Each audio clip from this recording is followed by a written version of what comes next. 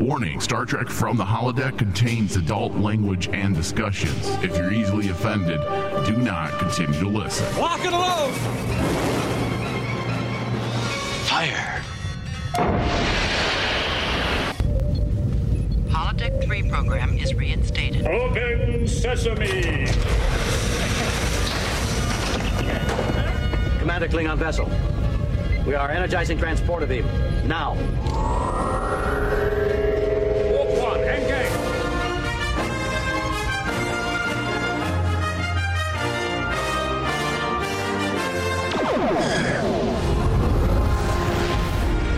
Hello, welcome everyone to Star Trek From the Holodeck, the Lower Decks edition. I'm your host and captain, Michael Flores, and I'm flying the USS Rainman Digital into a nebula in order to make sure Khan cannot catch me. David, you and I went to go see the 35 millimeter screening. Oh my God, dude, that brought a tear to my eye. Of Star Trek Wrath of Khan, and we're going to do our own little show on it eventually. But man, I can't stop thinking about it. Just seeing it on the big screen in its original format it's a thing of dreams. It is, and still, it still packs a punch, you know, for the whole story, and even like some of the effects still stand up to this day. Yeah, I mean, I don't know if you noticed when we were watching, I was flinching still at the conworm thing. Oh yeah, even though like back then, the effects they used for the conworms are dated. They are dated. I mean, come on. It's still effective, though. It's still effective. It's no different than watching John Carpenter's The Thing. Those effects are dated, but dated doesn't mean it's not effective. It's still just as effective as the first time you watched it. And the first time, just even to this day, watching the worm inch its way across Chekhov's face. That sounds very homoerotic. Yeah, going into his ear. Oh, my God. I was like, ugh. Yeah. When are we going to see a conworm joke in Lower Decks, I wonder? I'm surprised we haven't seen one yet, right? I am waiting. I mean, come on, Mike, but man, you ain't trying. How do you make that funny, though, Mike? How do you make it funny? You can make it funny. I think that's what Mike McMahon would be screaming at us. It's like, how do you make that funny? It's not that hard, Mike. Just think about it. All right? Come on. All right. So if you're new to our shows, you can find the podcast version of this broadcast wherever you listen to podcasts. Our preferred feeds are iTunes and Spotify. Also, if you're a YouTube type of person, you can catch our live video feeds on our network YouTube page, youtube.com/RainmanDigital. Be sure to click subscribe and give us a thumbs up. I will apologize now for the ugliness of my face that you may see. Please be kind and don't make fun of my face. Thank you. All right, David, how are you? I'm doing okay, Mike. All right. So we're desperately trying to catch up with some Lower Decks. We did take a little bit of a break, a hiatus. Normally we don't do these things, but this season we're kind of, or I should say this year, 2022, because there's so much content and it's almost nonstop with Star Trek, we have to just take breaks. Yeah. Because we also have lives. And for the most part, we do this for free. But that's why we rely on people to go to our Patreon page, right, David? Yes. So that we can justify giving up our lives. It's hours on end to talk about Star Trek. It's for our Patreon members. Yeah. More content. All right, David. So we're going to be talking about Lower Decks Season 3, Episode 5, titled Reflections. The Synapsis Mariner, Boimler, and Tendi clashed with their arch rivals, Delta Shift. The Cerritos engineers go on mandatory relaxation. Wait, that's not it. That's not it. What is going on here? I was like, wait a minute. Maybe I have the wrong episode up. Hold on a second. Hey, this is what happens when we take breaks. Okay, here we go. I have the right one here. Mariner and Boimler work the Starfleet recruitment booth at an alien job fair. There you go. Rutherford challenges himself. I like this episode quite a bit. A little bit of a existential flair there, or existential vibe, because we're dealing with Rutherford and the dichotomy of his two sides. Yes. Which I think is pretty cool. And you do it with the parallel of Boimler and Mariner's story where they're trying to defend Federation to outdoor, how people perceive them outside. Yeah. And it's like, I really liked this is actually the first episode of the season where I basically go, this is arguably up there with one of my favorites. It's one of the better episodes of the season. Because I love what happens with Boimler. Boimler became my hero. He is my spirit animal. Jesus. He became my spirit animal in the end. But even with he does get a lot of hot chicks, even though he doesn't actually seal the deal. He seems to have some hot chicks always throwing themselves at him. And then you have the story of Rutherford, which that ending, I was like going, for Lower Decks, that was kind of dark to end it that way. And then you don't come up with an answer, and you kind of have that idea that we're going to see this come back for the Lower Decks crew in some way. Yeah. Yeah, this episode did a few interesting things, most of which revolved around Rutherford. And I will, say this is our first Rutherford-centric episode of the season, which I find surprising since, they usually do maybe 3, I want to say, Rutherford-centric episodes since the start of this show. Yeah. And the fact that we only have gotten 1 is surprising, but I'm not complaining. I'm just happy that we got it. And it was one of the better episodes of the season so far. Mm-hmm. His episodes are typically interesting. One of my favorite episodes still is from season 1, the Badgie episode. I was about to say, the Badgie episode's still just the best. Such a good episode. Another aspect of the Rutherford stuff that works so well with this episode was the internal struggle between the different sides of Rutherford. I thought that was very philosophical. It was very much on par with what we have come to expect from Star Trek as Star Trek fans, right? Yes, absolutely. Especially with the idea about the debate about Federation versus, what people might construe as reality. And it was really cool seeing the parallels between the two stories because Rutherford's side, it wasn't like his past self was a bad person. In fact, he was very talented, and he had a bit of an ego, but he was good at what he did. Hey, listen, egos get a bag of rap nowadays. For some reason, everyone likes to criticize people that are confident. There's nothing wrong with a little bit of an ego, right? I mean, isn't that what Captain Kirk had? But the thing is that type of person didn't fit well with the Federation ideals.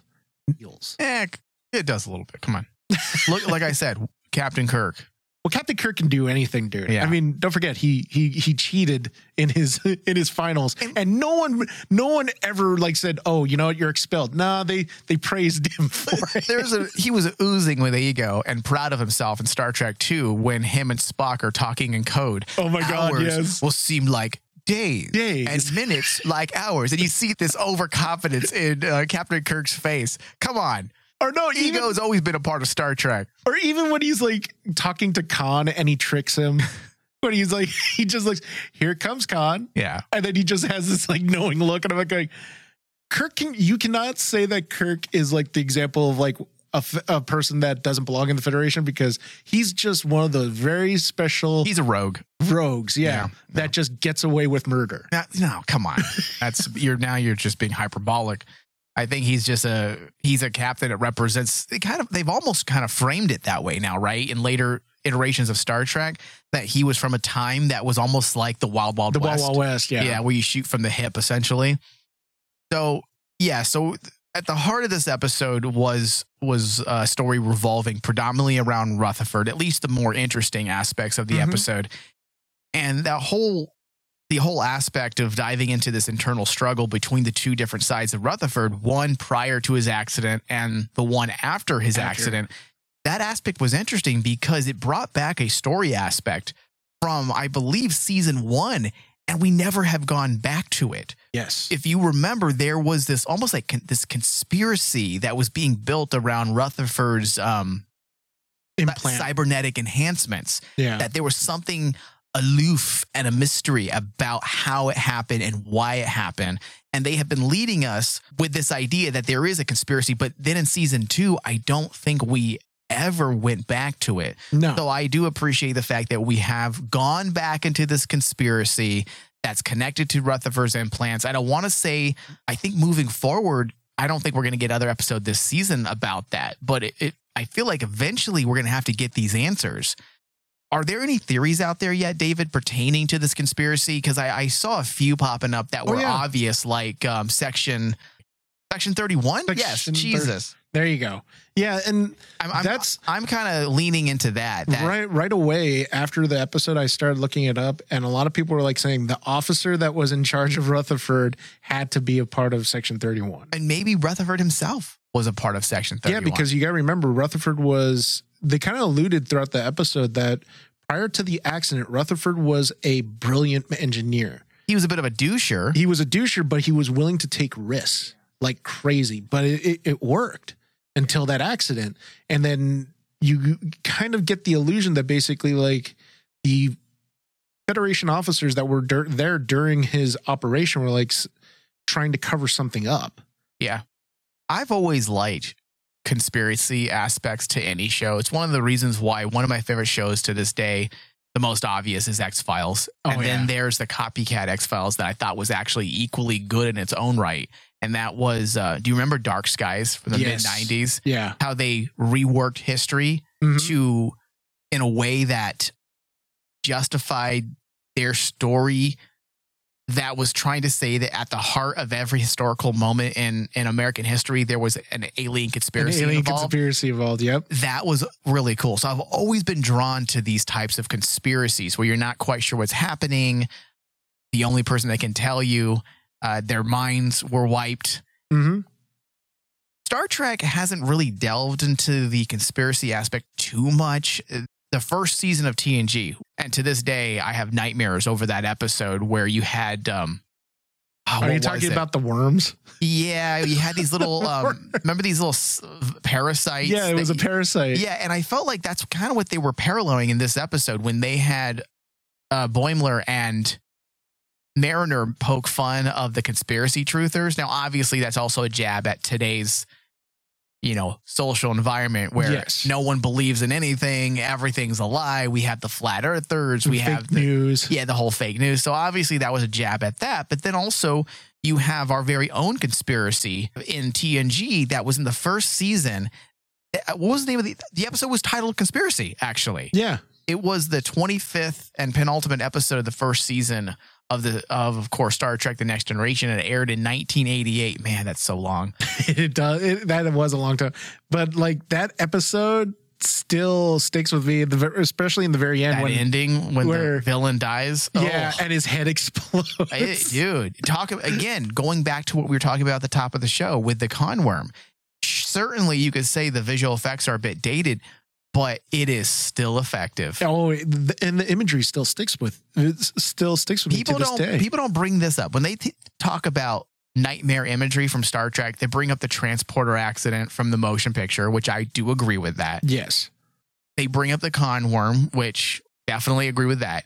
But seldom do people bring up this forgotten episode where we got some of the most disturbing imagery ever in Star Trek. Because you found out the parasite infected everybody in the Starfleet hierarchy. Yeah. And then like at the very end, I think it was Picard and Riker, and they're the ones who shot the worm and blew that guy's head off. Yeah. And they had, leading up to this episode, there were other episodes that were already building into this bigger story. Now, I don't know why they ended up canning this idea, because it felt like it was going to be around for the long haul. In fact, it was an original idea conceived by Gene Roddenberry. Oh, yeah. So I want to do a special show.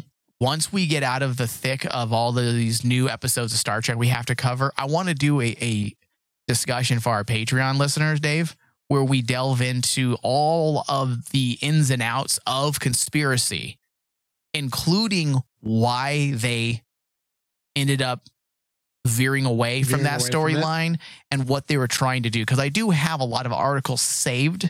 Anytime they pop up over the last couple years, I save them into a document so I can go back to them when I need to reference them. And a lot of them have to do with conspiracy. So I'm gonna probably do some research and do some studying, and then we'll put together a show on that. Because well, dude, there's so many in Star Trek. I mean, even Deep Space Nine. The whole Bashir story. But is that would you consider that a conspiracy story? Kind of, because they were trying to cover it up. The Federation tried. Remember, Bashir said he had to keep his secret. Yeah, but that was more of a social. I would say more of a social discussion.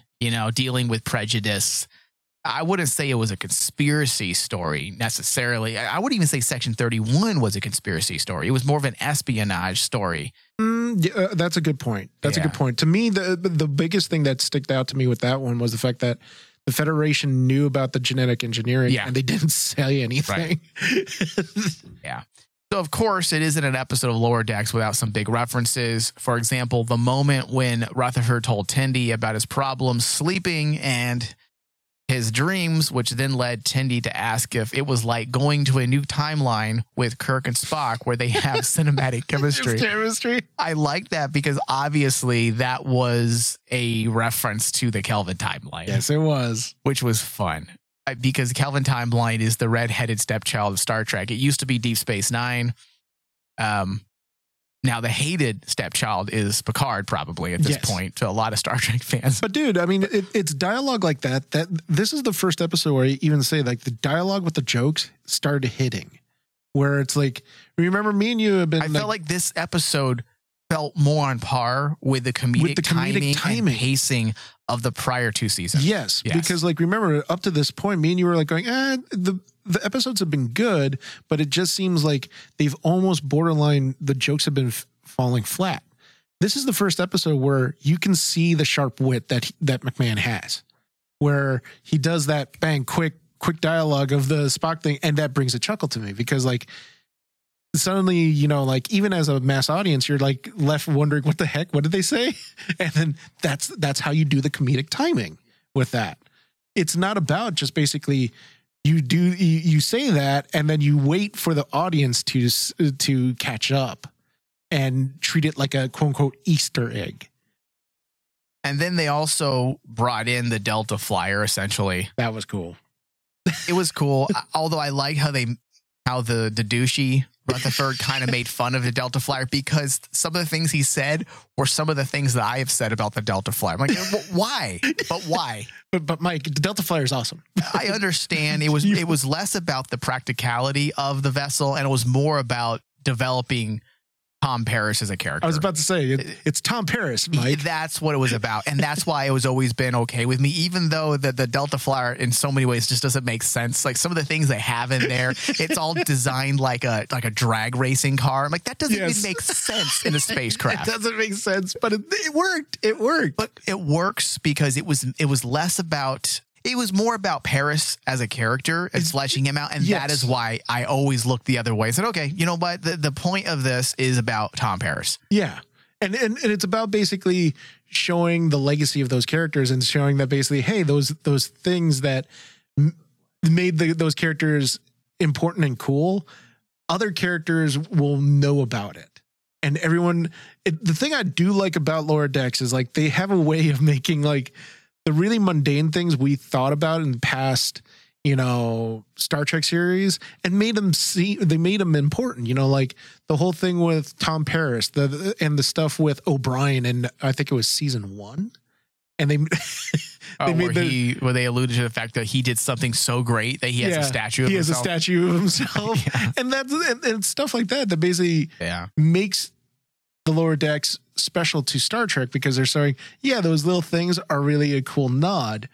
And of course, as a Star Trek fan, you're like going, man, the Delta Flyer would have worked perfectly in Picard. It does bring up a question though, David, with everything Voyager brought back with them, like all of that high technology that they had made a part of the Voyager starship, using all the Borg components and all the other things. Voyager was the shit. How come we never, like, in all actuality, wouldn't Starfleet reverse engineer some of these things and use them? And yet we don't really. They do delve in that in Prodigy. They do a bit, yeah. Because you find out that basically the star drive, was actually what was actually created because of the Voyager class. Yeah. Well, I mean, Picard is really the only show we've been given in live action that has explored the time post Voyager. Post Voyager. So I suppose there hasn't been an opportunity to explore. Although even in Discovery in the future, you got to think that, I don't know. Oh, shoot. Maybe I'm just asking for stupid things, but wouldn't it make sense for there to be a jump in technology for the Federation because of the Borg tech? You'd think. Yeah. Because especially since, like, the thing that I've been pointing out for Kurtzman's era of Star Trek, it's cool what they're actually been bringing to the table, and they're pushing the technology forward, right? Yeah. Mm-hmm. They've introduced some amazing concepts. Like, I think the Spore Drive was actually freaking phenomenal. Yeah, I love it. I love the Spore Drive. And then when you get to Prodigy and you get to the Star Drive, I think that's what it was called, I right? think it's either Nova Drive or the Star Drive. But then for me as a Star Trek fan, it's like you're left after seeing those and saying, wait a minute, where's all that stuff during this period? Well, unless it was lost. Well, we also know that Michael Chabon doesn't know anything of Star Trek outside of a couple episodes of Next Generation. So that's probably why he didn't utilize it, and why 7 of 9 was not 7 of 9 in the first season of Picard. She was Sarah Connor. She was Sarah Connor. You realize 7 of 9 was a scientist, right? She was a scientist. She was a scientist. She was capable of fighting, but that wasn't her default mode. Suddenly, she's an assassin and the ultra feminine fighter of Star Trek. You know, it's stupid. See, the funny part is you can look at 7 of 9, her story in Picard, and look at Rutherford. You know, he had that douchey side in the very beginning. Not the same, David. But then, you know, he turned into the Federation, and now you have 7 of 9. Sarah Connor? She's turned back into the one that we all love. Okay. All right. Well, we'll go with that. All right. There was also a few newer elements introduced into this episode, and I'm glad the whole thing wasn't. They have to continue to build out their world, their own world as well. And I have said as much over the last couple episodes. Like, give us something new as well. Don't always fill out the entire narrative of your episodes with things that have already been established because of purposes of fan service or nostalgia. And Petra Aberdeen was thankfully not another Easter egg. She was a new character. Her first appearance was in the episode of Lower Decks. We've never seen her before. Yeah. But it does feel like they're alluding to something else as well, because they put so much emphasis on her. Doesn't it feel like she might play a part later in the show? Absolutely, especially with Mariner's story. Yeah. The thing I like that I'm starting to see, is, especially after this episode, is a more of a focus on what is the story of Mariner for this ongoing series. You know, we had the whole thing about her life as turning it from as a Federation officer to basically a story of her relationship with her mom. Now, me and you, like, especially we mentioned in the last episode, what the heck is Mariner's next step? What's her next growth? Right. And after this episode, it really feels like Mariner is at that point where she's like going, is she happy with her Federation life, like right now? Which she apparently is. Or is the old Mariner, does she miss that old life where she's like, you know, carefree, doesn't have many responsibilities? I think she does, obviously. I think that's the point, right? That she's trying to be a better Starfleet officer, she's trying to be a better her Starfleet personality officer. And her character flaws are getting the best of her. Mm-hmm. Yeah. So, yeah, this Petra Aberdeen was interesting. They said that she had served as a Starfleet officer at one point on the USS Victory, which comes with some pretty big history when it comes to the TNG era of Star Trek. Geordi LaForge and Susanna Leachin, I want to say is how you say her last name, were assigned to this ship in the early 2360s in the episode titled Identity Crisis. So we have seen the USS Victory in live action before. Yes. So that's much appreciated, giving us something new while also intertwining it with something that has already been established in the Star Trek canon. Starbase 80. That one was interesting. That's a new concept as well. Yes. And it seems like it's just going to be one of those things that is a part of Lower Decks that they're trying to make their own. It felt a lot like, remember that episode where we saw the Enotian, like, yes. I know what you're like talking Doctor, about. Where all of the abnormalities that happened throughout the decades of of Federation history would go to this planet. Yes. It kind of felt like that. That's what Starbase 80 felt like. It felt like another one of those. Even worse, because like this was the first time you actually saw Mariner worried. Well, yeah, because it has a less than desirable reputation, according to this wiki here, among the crew of the USS Cerritos, to the point that many crew members cried out in shock when Dr. T'Ana suggested that Ensign Beckett Mariner go work on the Starbase 80. Yeah. So I'm interested to see what these places are. I want to go back to that planet where all the, abnormalities go. And then I also would like to see Starbase 80 now. Yes. Because the thing that's going to be interesting is how are they going to use Starbase 80? Because it just seems like Ransom's going to use that as a threat from here on out. So if it's an ongoing threat, yeah, but I do agree with you. Like if he continues to use it as a threat, we should be able to see it. But for the impact to be even greater and for us to really pique our intrigue, or for it to really pique our intrigue even more so, it has to be an ongoing gag. Yes. It has to be, they have to keep, I'm talking maybe for even a season and a half, maybe even more. And then finally we see why it's so hated and it should be so fucking funny. I'm talking, this is where you bring in nostalgia. Whoever runs Starbase 80 should be like one of the characters from past Star Trek that maybe runs Starbase 80. And he's just very, he's perfect, David, because he's really boring. It's just no one wants to be around him because he just sucks. He has no personality and his monotone and his weird 5-year-old way he walks like a toddler. And on his tippy toes, and his first officer is Jake. Oh, perfect. It's a Kim and Jake. David, that's actually, you just described my hell. Like that is my hell. Like if I go to hell, you know how they say everyone has a different hell? That would be my hell. I would be in a room with Ensign Kim and Jaco.